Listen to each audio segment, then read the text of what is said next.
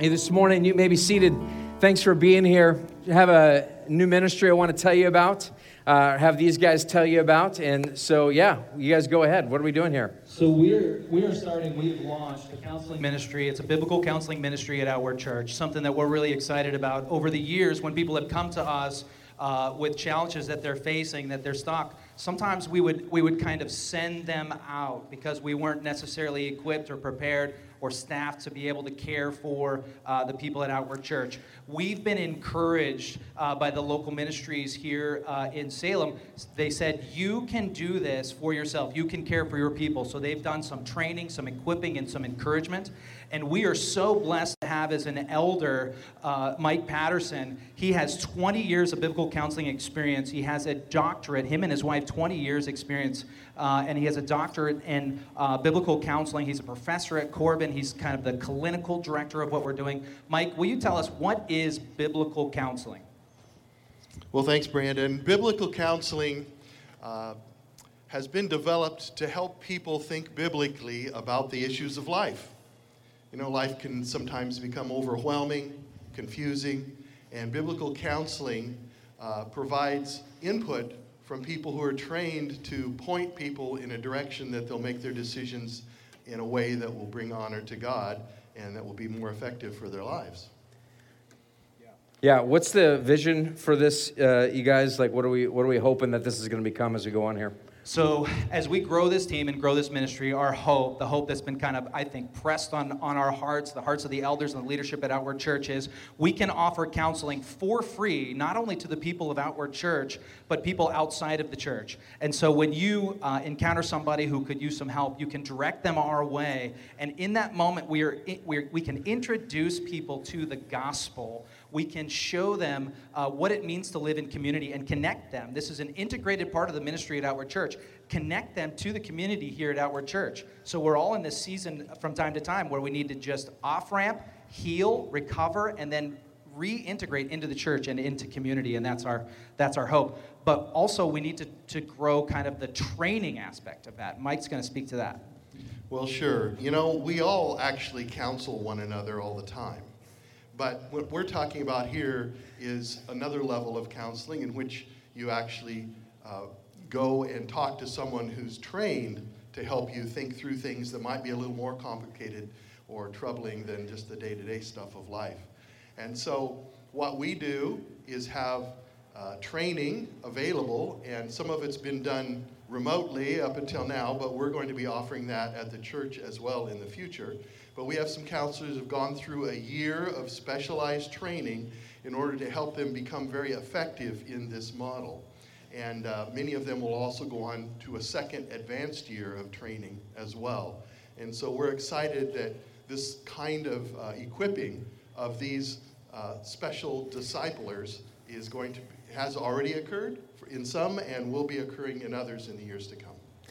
That's right. So we have a team of 4 ladies, 2 guys, and the way that you can get plugged in and checked in or signed up for this, you can go to our website, outwardchurch.com. We have outwardchurch.com/counseling. You'll find a link there. It tells all about what we're doing, a way that you can get signed up. You fill out an application. We do a quick interview to make a care plan. We've got a separate office for our counseling, and something that we're really excited about. So spread the word. Consider if you're in need of some help, some healing, feel free to sign up yourself. Awesome. Thank you, guys. Appreciate it. Sweet. We're excited about that. Thanks for listening and being a part of that. One other thing you may have noticed this week, if you follow us on Facebook or anything like that we have something called Repentance Sunday that's happening tonight. And ultimately, so you might be wondering, what are we repenting over? That kind of whole thing. I don't know if you agree with me that like there's a lot of stuff going on right now. Like there's a lot of stuff, and to the degree that we could say, hey, what is God trying to get our attention? I'm not saying that God caused the fires. I'm not saying that God caused coronavirus, but is God trying to get our attention?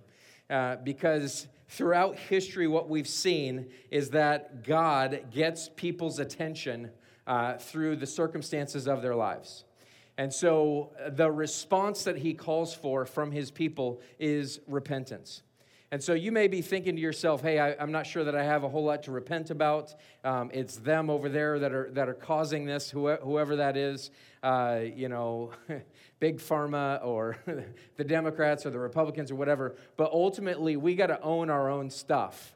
We have to own our role, our responsibility in what's happening here. And so we believe that this is a critical time for the church to come together. And so I got an email this last Monday. That's why you're hearing about it now, not weeks in advance. I got an email this last Monday from the president of the network that I'm a part of, that we are a part of, called Acts 29. Matt Chandler sent an email out to all of us just saying, hey, I want to ask you guys to participate in this. So there's hundreds of churches that are joining in with this, not just Acts 29, but many other denominations and organizations and things like that. And so I want to invite you to be here tonight at 5 p.m.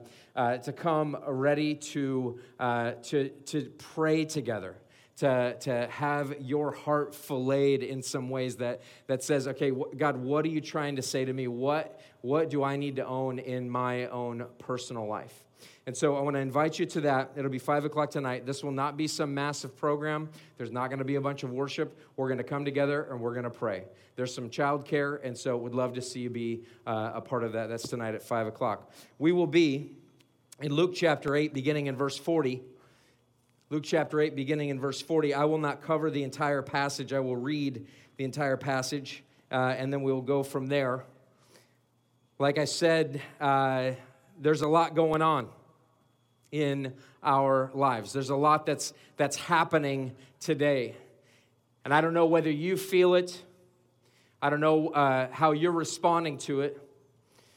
But there's a lot of people, there's a lot of organizations, there's a lot of affinity groups that have a lot of different solutions for the ways that we could resolve what's happening in our lives, the difficulty of the situation that we find ourselves in.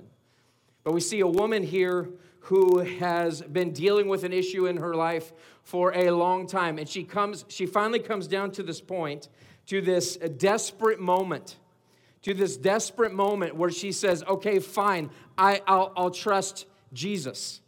And so what I really want to get at this morning is I want to get at how does somebody come to the point where they say, okay, I'm going to finally reach out and I'm just going to touch the hem of his garment. I'm just going to reach out after him, and I'm just going to try to connect with him, and I'm just going to finally give up all hope and everything else and just say, I just want Jesus.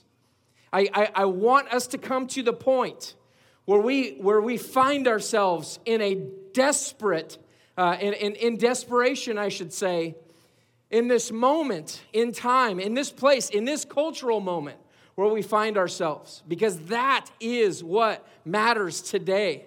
And you may have walked in here with a pseudo-faith in Jesus Christ. You may have walked in here with some level of church attendance. You may have walked in here with some level of morality. But I've got to tell you that all of those things can be false saviors until you come only in desperation to Jesus. Just to him and nothing else. And leave all of your efforts, all of the pop psychology, all of the self-help, all of that stuff, until you come to that point where you can leave all that behind and say, I'm just going to try Jesus. You're lost. You're lost. Let's look at the passage. Chapter 8, beginning in verse 40. Now when Jesus returned, the crowd welcomed him. That's important. Because Jesus just healed a man who had been demon-possessed. And everybody was afraid because Jesus had this amazing spiritual power. This is what happens when Jesus heals. When Jesus calms the storm in the story before that, people are afraid and they're going, what is going on? Who is this guy that calms a storm with a word? Who is this guy who can speak and demons leave in a moment's notice? So Jesus has power over the natural world. He has power over the spiritual world. And this story is going to be about Jesus having power over sickness and death. And so these people say, we just want you to go. But the other people welcome him as he returns. And so Jesus' effectiveness happens when he is welcomed, and whatever that looks like. I mean, certainly God is sovereign. Certainly Jesus can do whatever he wants. But it seems like Luke is trying to point out where Jesus is welcomed, he powerfully works. And I think Jesus this morning would say that to you. Welcome him into your life, and he will powerfully work in your life. For they were all waiting for him. And there came a man named Jairus, who was a ruler of the synagogue. And falling at Jesus' feet, he implored him to come to his house, for he had an only daughter, about 12 years of age, and she was dying. As Jesus went, the people pressed around him, and there was a woman who had a discharge of blood for 12 years. And though she had spent all her living on physicians, she could not be healed by anyone. She came up behind him and touched the fringe of his garment, and immediately her discharge of blood was ceased. And Jesus said, "Who was it that touched me?" When all denied it, Peter said, "Master, the crowds surround you and are pressing in on you." But Jesus said, "Someone touched me, for I perceive that power has gone from me." And when the woman saw that she was not hidden, she came trembling and falling down before him, declared in the presence of all the people why she had touched him and how she had been immediately healed. And he said to her, "Daughter, your faith has made you well. Go in peace." While he was still speaking, someone from the ruler's house came and said, "Your daughter is dead. Do not trouble the teacher anymore." But Jesus, on hearing this, answered him, "Do not fear, only believe, and she will be well."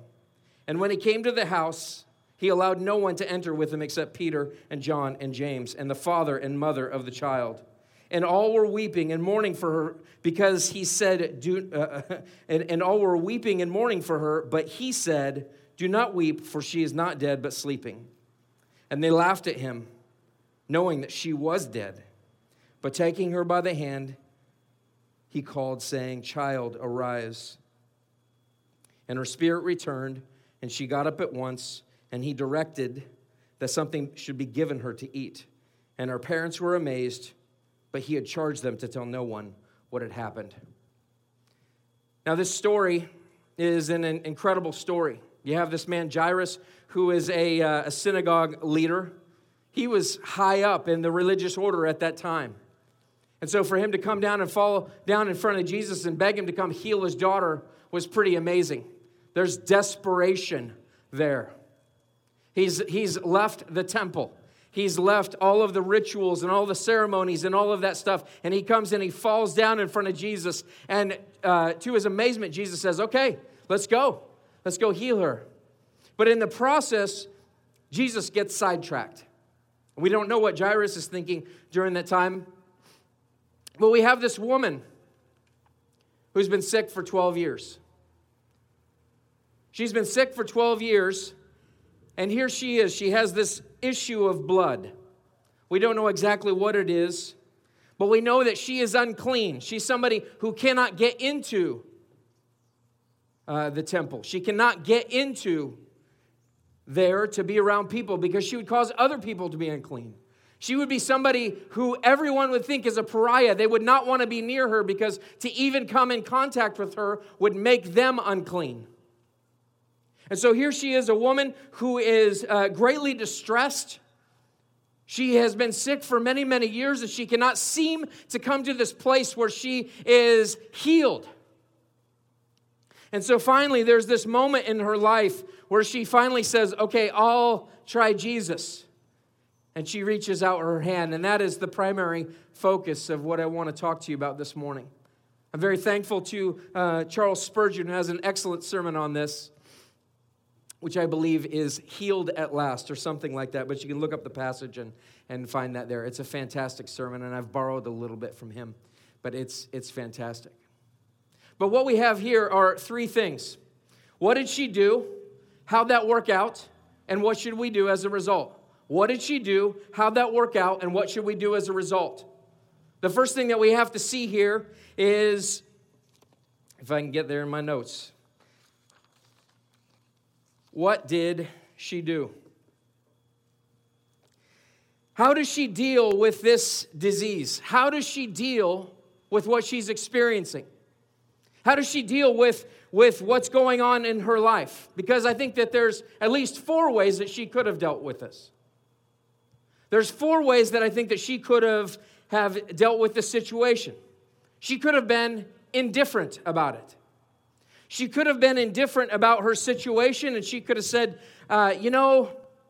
at some point when I have more time, I'll kind of deal with this situation. At some point, I'll kind of deal with what's happening, and she kind of ignoring her disease. And I don't know if you know somebody like that has some type of a physical ailment, but they refuse to take the medication and they refuse to whatever. But she could have been somebody who was indifferent. And many of us here this morning also have a spiritual disease. In fact, all of us have a spiritual disease. Some of us have not been cured by the Master, Jesus Christ, yet, the healer.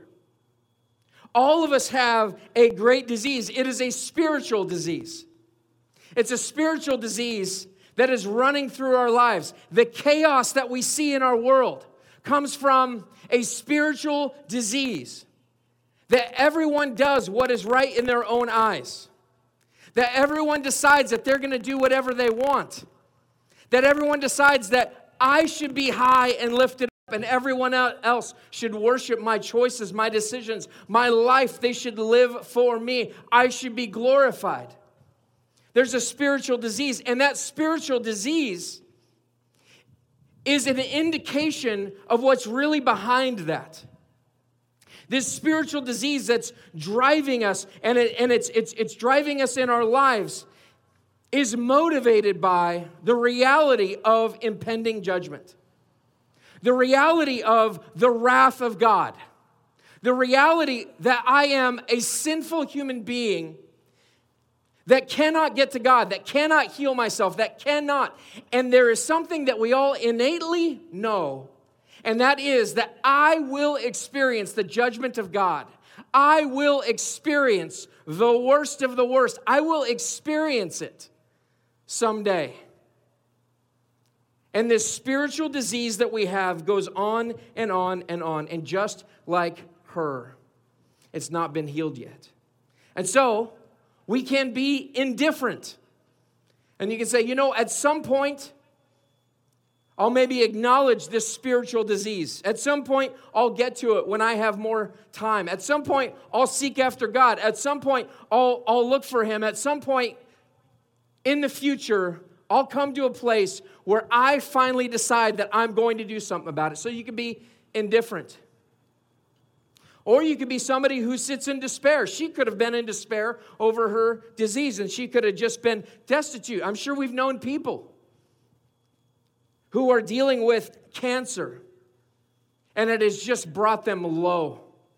It has brought them so low, and so they find themselves in this place of depression and anxiety because of this impending disease upon them.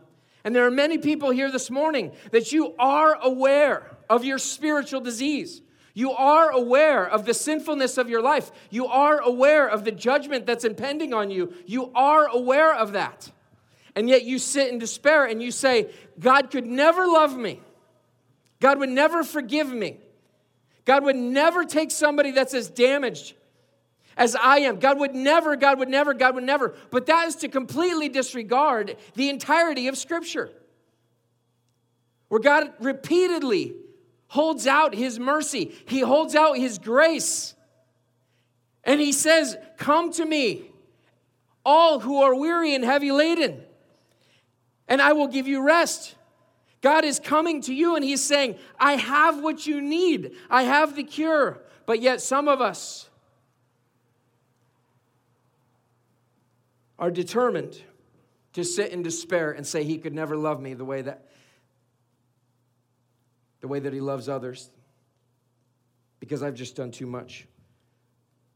She could have been indifferent. She could have been in despair. She could have sat in pride. The religious person's problem, oftentimes. She could have sat in pride and said, I can overcome this. I know what to do. I know how to make this work. I'm going to work out a lot. I'm going to go do this, go do that. I'm gonna make sure that I'm eating right. I'm only going to drink LaCroix. I'm going to eat a lot of kale. Not that people that drink LaCroix and eat kale are prideful most of the time, but I'd be gluten-free as well. Not that they're prideful too, but, I just like to rip on those people. But anyway, sorry about that. In any case, no, she could have been sitting in pride. She could have said, I can overcome this. I can make it happen. And instead of seeking for an answer, she could have said, I have the answer in myself. Isn't that the phrase of our world? You have it within you. Every graduation ceremony will have a speaker that says, you have it within you to solve the world's problems. And you know the lie that they will feed you? You are God. You can figure out how to make it work. You can solve all the world's problems. Just be yourself. You have it within you. You can change the world. And you can sit in pride. One of the most major problems of our world. The spiritual disease will not be overcome by you and I just believing that we have the answer within us. Because it's just spiritual pride. You can't overcome it with more church. You can't overcome it by coming to church. You can't overcome it by just more Bible reading or prayer alone. You can't overcome it just by becoming more religious, hanging out with more religious people. You can't overcome it by just stopping that sinful habit. You can't overcome it. You won't do it. You're sitting in pride. She could have been delusional. She could have been delusional, coming to Jesus with a false hope. Or the false hope of, I'll come to Jesus at some point. At some point, I'll be a man of faith. At some point, when life slows down and I'm not trying to build a business. At some point, when this takes place or that takes place, I know that I have a problem. I know that I have a spiritual disease, but I just can't seem to feel my way into this. And someday, God's going to come to me and He's going to cause me to be a man of faith or a woman of faith. Someday, I'm going to find a church that I really like, and then I'll really join into it. Someday, these things will happen, and then I'll finally be a man of God. And I'll stop all that stuff. She could have been just putting it off, and so could you. And so could you. But Isaiah 55:6 says, seek the Lord while He may be found. Call Him while He is near. You don't know how long you have on this earth. You don't know how many more moments you have. You could drive home today and be gone in a moment's notice. There's a litany of things that are happening in our world today that could take your life like that. You don't know how long you have. If you think that at some point you're missing the point. Now is the time of salvation. Now is the moment to deal with your spiritual disease. Now is the time. And you can't put it off another moment. Now is the day to take care of this issue of I have a spiritual disease. I am alienated from God. I cannot get to Him on my own. I cannot stop sinning enough. I cannot start going to church enough. I cannot give my way out of this. I cannot wait it out. I cannot do anything. I can't wait for it to come to me. The Word says you must seek after Him. What did she do? What did she do? What did this woman do? Did she resign herself to her state? Did she say, you know what happens, happens? Nope. She determined that if there was any way to be cured, she would find it. She determined, I will give everything I have. I will go to every single person. I will try everything. I will go in every nook. I will go in every cranny. I will go to every single doctor. And so she went to every single doctor. She went to Dr. Politics. And she said, maybe politics will help me come to a place where I feel good about my life. And this world will change for the better. And then politics will be okay because we got the right person in the Supreme Court. And we got the right person in the presidency or in the governorship or wherever it is. You could be somebody who says, you know what, I'll go to Dr. Religion. Religion will fix me. It'll make me better. Did she resign herself to her state? No, she went after it. She went after it hard, and she tried, and she looked, and she scoured all things, trying to find out, how can I deal with this disease? How can I deal with it? She went in every place that she could possibly think. She talked to people. She read books. She got advice. She listened to podcasts. Probably not, but let's just say she did. She listened to Oprah. She read a book by Jordan Peterson. She has some good friends that told her, you know what, you should try this. And if you know anything about medicine during that time period, it was really bad. I mean, there is some stuff about boiling an onion in wine and then drinking it, and then if that doesn't work, then go out to a crossroads and stand at the crossroads and hold a glass of wine in this hand and something else in that hand, and then somebody else has to come up behind them and scare them, and then she'll be healed of this very same sickness.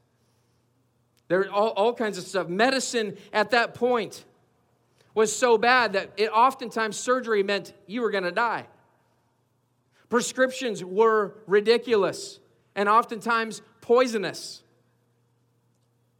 She was in this place where she was trying every single thing that she could think of because she had a disease. And I wonder if you might be trying every single thing that you can think of. If I could just get to the point where I have this amount of success, then I wouldn't feel like something is lacking in my life. If I could just get that promotion, if I could just get that husband, if I could just build my business, if I could start a business, if I could get to a point where I felt amazing pleasure, if I could just get to a place where I no longer have to feel through substances, if I could just get to a point where I have good friends, if I could just get to a point. See, you've got to understand here that our spiritual disease leads us to search for salvation. We don't call it salvation. We call it meaning. We call it purpose. We call it life goals. We call it success. We say, if I could just get to the point where I have this, then I would feel this way. I feel it in my own life. Spiritual disease, the effects of it still go through your life in spite of having put faith in Jesus Christ. We still have a body of sin that we will battle with until we see Jesus again. I feel the effects of it in my life as I've seen successes in my life because I love to build things. And I love to make things.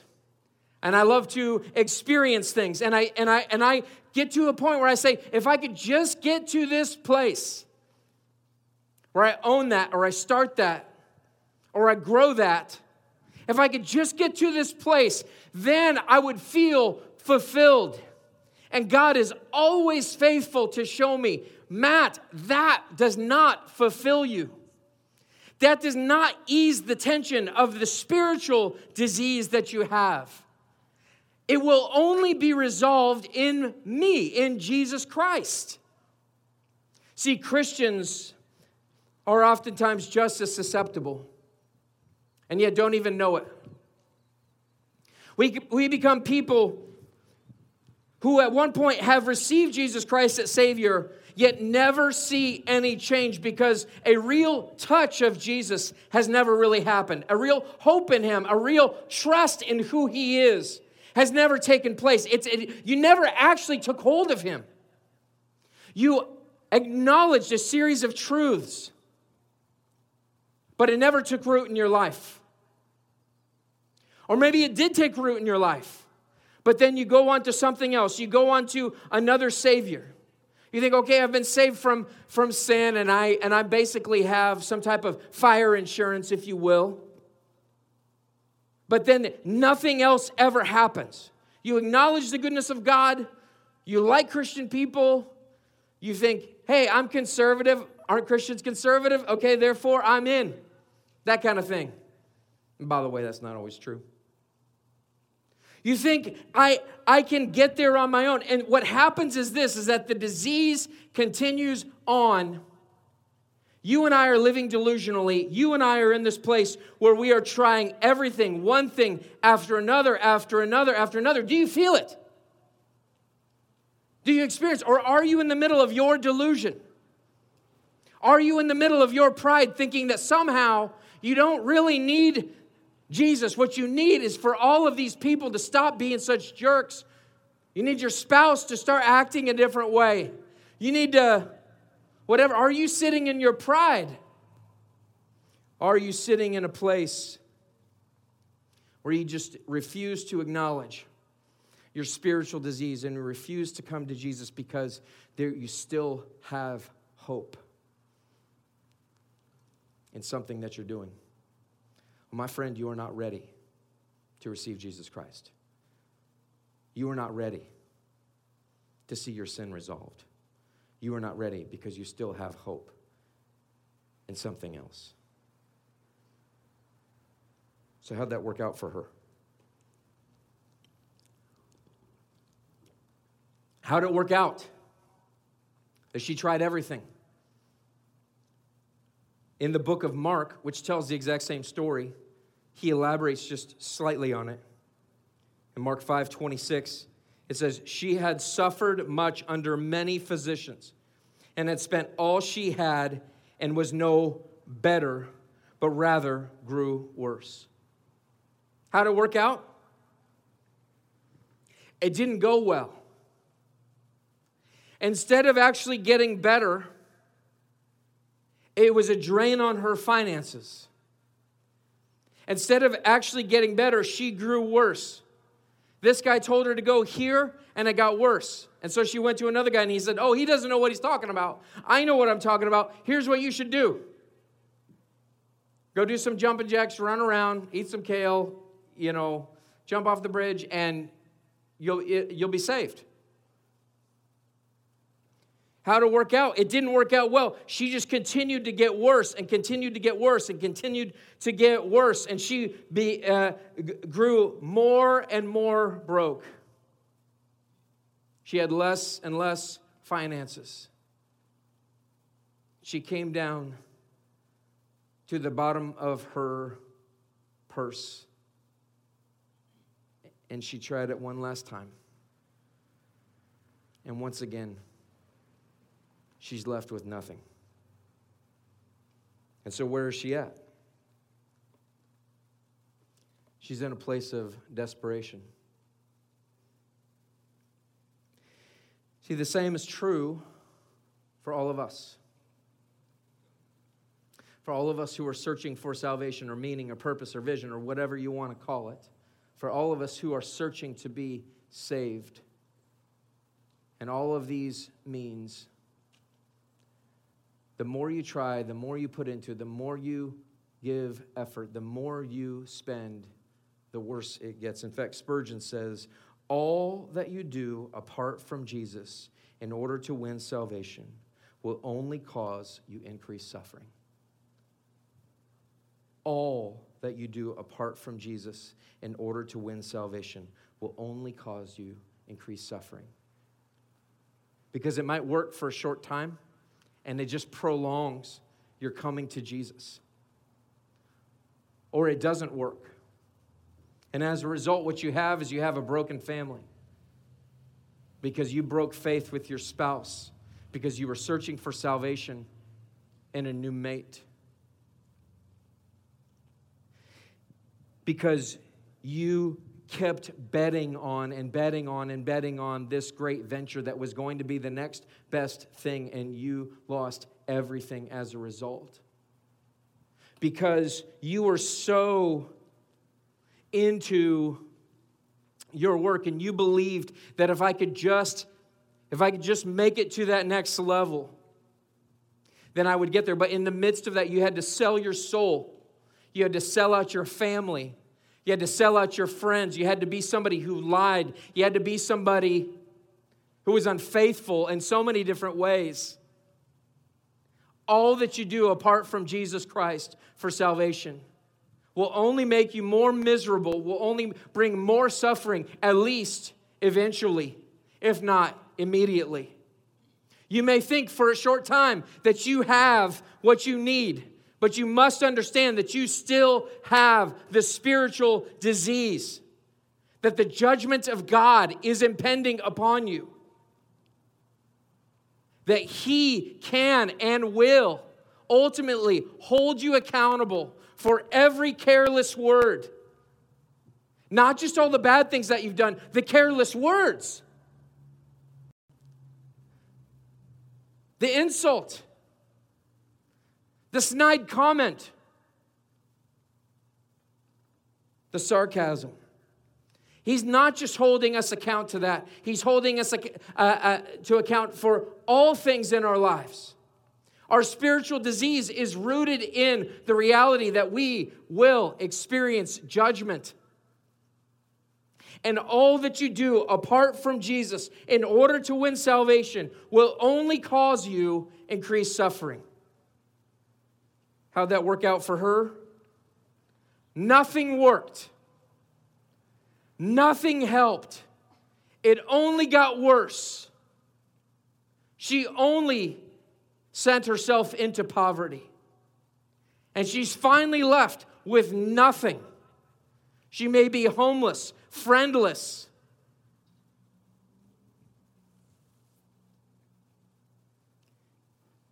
And she's finally in the place where she can trust Jesus. She's finally in the very place that she must be in order to receive Jesus.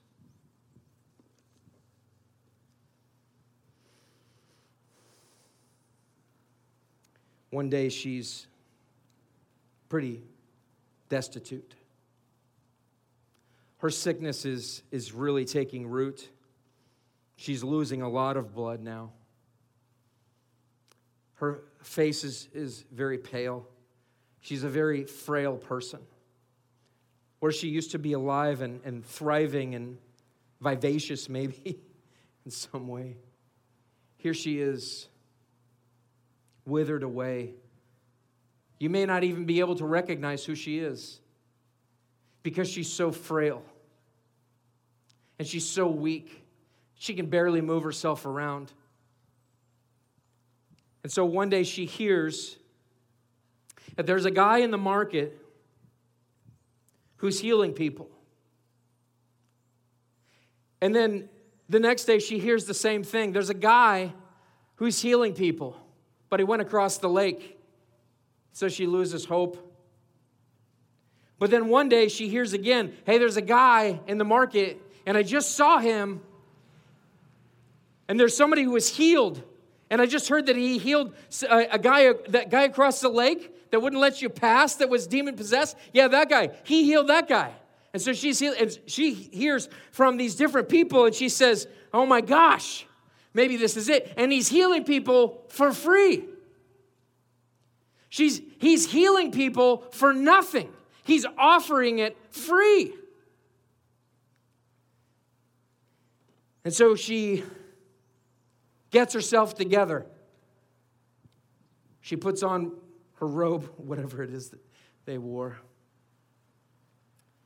And she can barely move. She moves out there, and as she gets into the market, what she sees is that there are hundreds of people who are packed around Jesus. There are people who are clamoring after him. He's this giant celebrity, and everybody wants to be around him. Everybody wants to see him. And the only thing she can think about is that, like, I've spent everything that I have, and I have nothing. I have nothing. I'm in desperation. I cannot heal myself. And I'm begging you this morning, if you're here and you have not given your life to Jesus, and you have not trusted him, and you have not actually put faith into him, that you might gather your stuff, that you might begin to make your way out, and that you would start to walk towards Jesus. Because he's just standing there. And that you would begin to walk to him, and you'd begin to count all of the ways that you've tried, all of the things that you've done to maybe try to make yourself better, to maybe try and make yourself feel good, to maybe experience some sentiment of success, to maybe experience some sense of wholeness. Don't wait another minute. Don't wait another second. Who did she talk to before she went? Did she ask anybody? She has no friends. She doesn't have to talk to anybody. She doesn't have to check it out. All she knows is that he heals, and that's all that I know. I've tried everything. I'm in a desperate situation. I can't get to him on my own. I can't get salvation on my own. And so she begins to walk out to him, and she sees him there, but he's in the middle of a ton of people. And so she makes a decision right then and there. She decides, I'm going to come up behind him. I'm going to come up behind him. And I'm so desperate. I'm so in this situation where I can't heal myself that all I'm going to do is I just want to touch his garment. Because, listen, she's so unclean. You have to understand, in that time, many people, in fact, most people would have known she has an issue of blood, and therefore she is ceremonially unclean. She's an outcast. No one wants to be around her.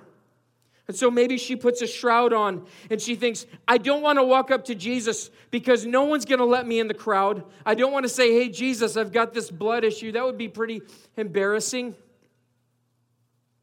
She doesn't want to reveal what's wrong with her right there. But she knows that she has stuff that's wrong with her. And it's the same with you. You don't have to stand up and announce all of your sin. You can privately, right here and right now, speak to God. You can acknowledge the fact that I have spiritual disease. And I see all of the points that I've desperately searched after salvation, my meaning, my purpose, my goals, my vision. You can acknowledge to him, God, all of those ways only brought me suffering. And it's brought me to a place of spiritual poverty where I have nothing. And you can tell him right here and right now. You can speak to him and you can say, I believe that you are the healer that can heal my heart right here and right now. I believe that.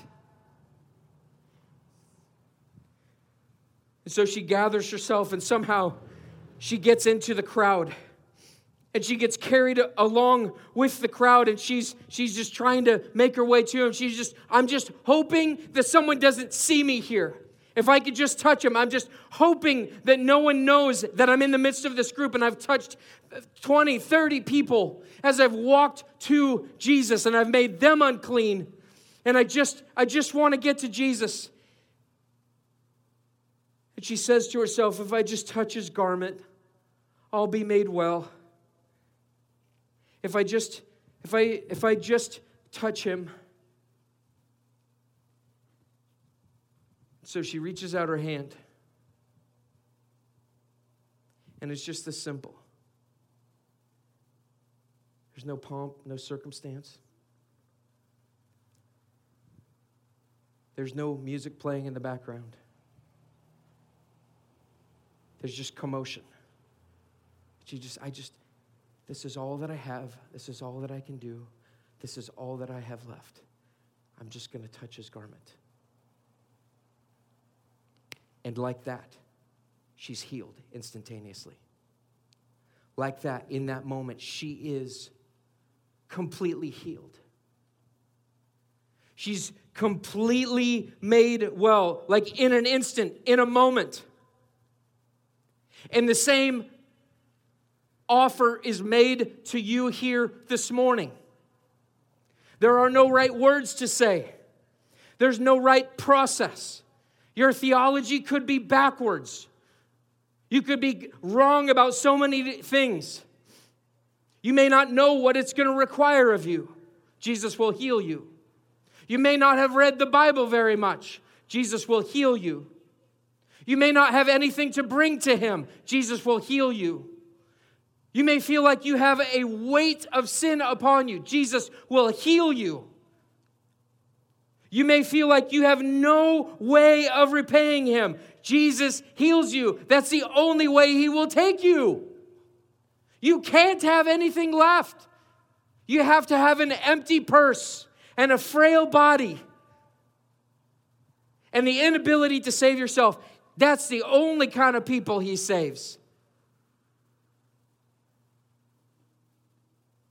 And reach out your hand and touch the hem of his garment and believe, I will be healed, and you will be healed. Some of you are sitting here and you've never given your life to Jesus Christ. You don't need to tell me. You don't need to tell anybody. You don't need to talk to anybody about it. You could do it right here and right now. If I just touch the hem of his garment, I will be healed. Jesus is inviting you to him today, right here and right now. And I beg you, don't put it off. Don't. Stop thinking about what people would think about you. Stop thinking about the friends that will no longer talk to you. Stop thinking about whatever it is that's keeping you from coming to Jesus, and come to him now. Come to him in this moment. You don't know what's going to happen in your life. You don't know what will take place. You don't know if you will have this opportunity again. You don't know what that looks like. Do it today. Do it now. Speak to Jesus. He will make you well.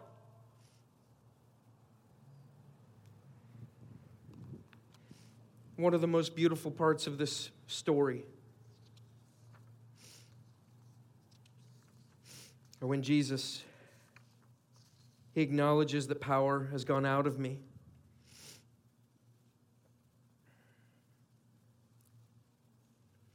And it says in verse 47, and when the woman saw that she was not hidden, she came trembling and falling down before him,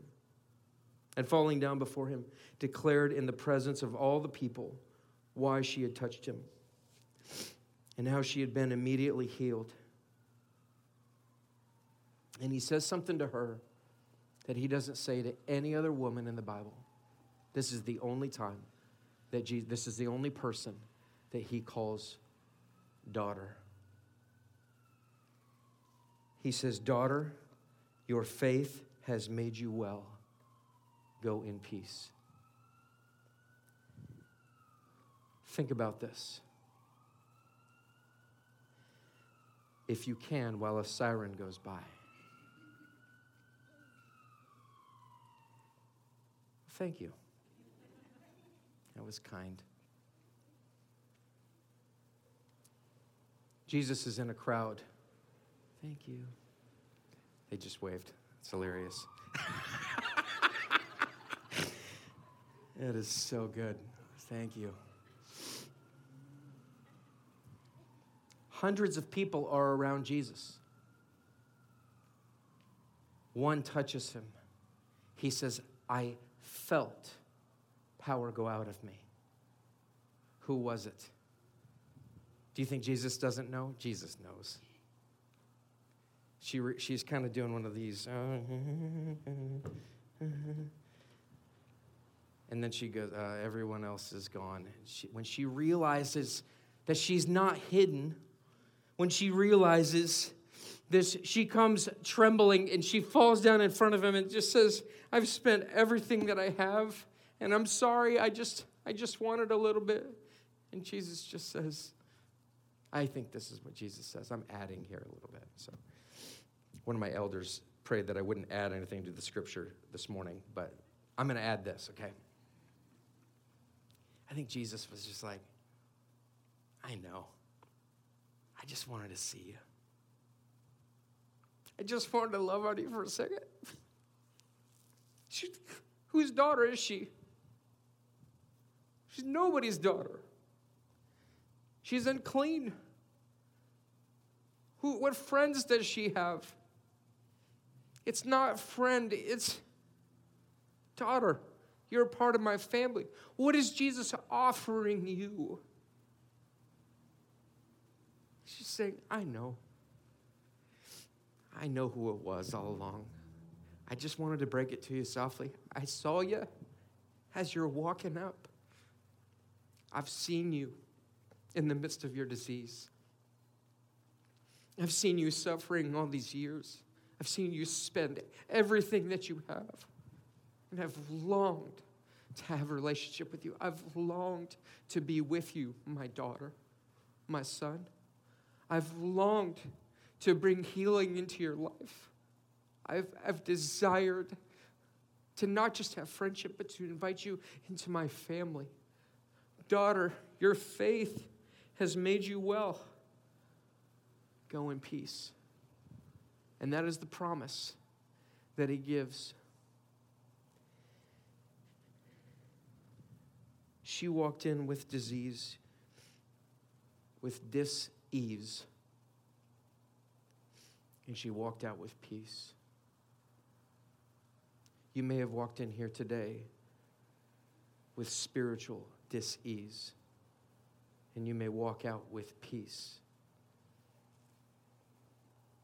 That's the invitation.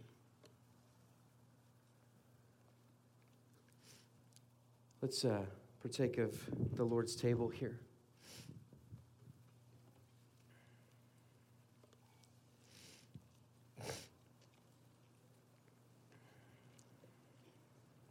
If you didn't grab communion on the way in, it's right out here.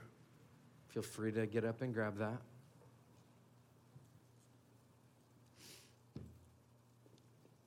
Jesus ultimately went to the cross for your and my spiritual disease. Jesus went to the cross to heal you, to take away all of your disease. And the scriptures say that on the night that he was betrayed, he took some bread and he broke it. And it's like in that act of breaking it, Jesus is saying, this is what's going to happen to me. I'm going to be broken for you. I'm going to be diseased for your disease. I'm going to be tortured for all the ways that you have tortured others. I'm going to be spat upon for all the people that you spat on. I'm going to become like someone with immorality so that I can take on your immorality. He says, this is my body which is broken for you in all of your stuff, in all of your disease. Can we just take a moment and just confess? We just take a moment, bow your head, close your eyes, and just talk to Jesus. Let's repent right here and right now.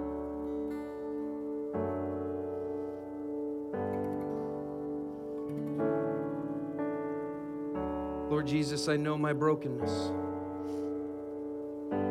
I see it because of what happened earlier this week. Lord, Lord, I acknowledge my sinfulness before you. I realize that you had to go to the cross for me in order to resolve that sinfulness. And this morning, I remember that you went to the cross for that sin. And I acknowledge it, and I praise you because your body was broken for me. Thank you for your forgiveness through your death, through your shed blood, through your broken body. Jesus says, this is my body that's broken for you. Do this in remembrance of me. Let's partake of the body.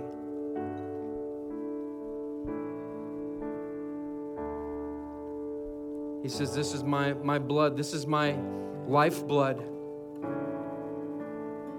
that was shed for you, that covers all of your sins. There's no blood that you can offer.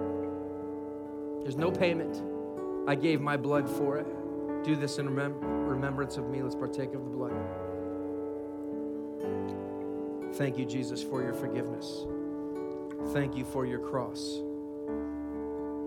Thank you that you offer it free of charge. Lord, may those who know that they need to receive you, I pray that they would have already done it, that they would not delay another moment. Lord, at some point, I pray that they would tell someone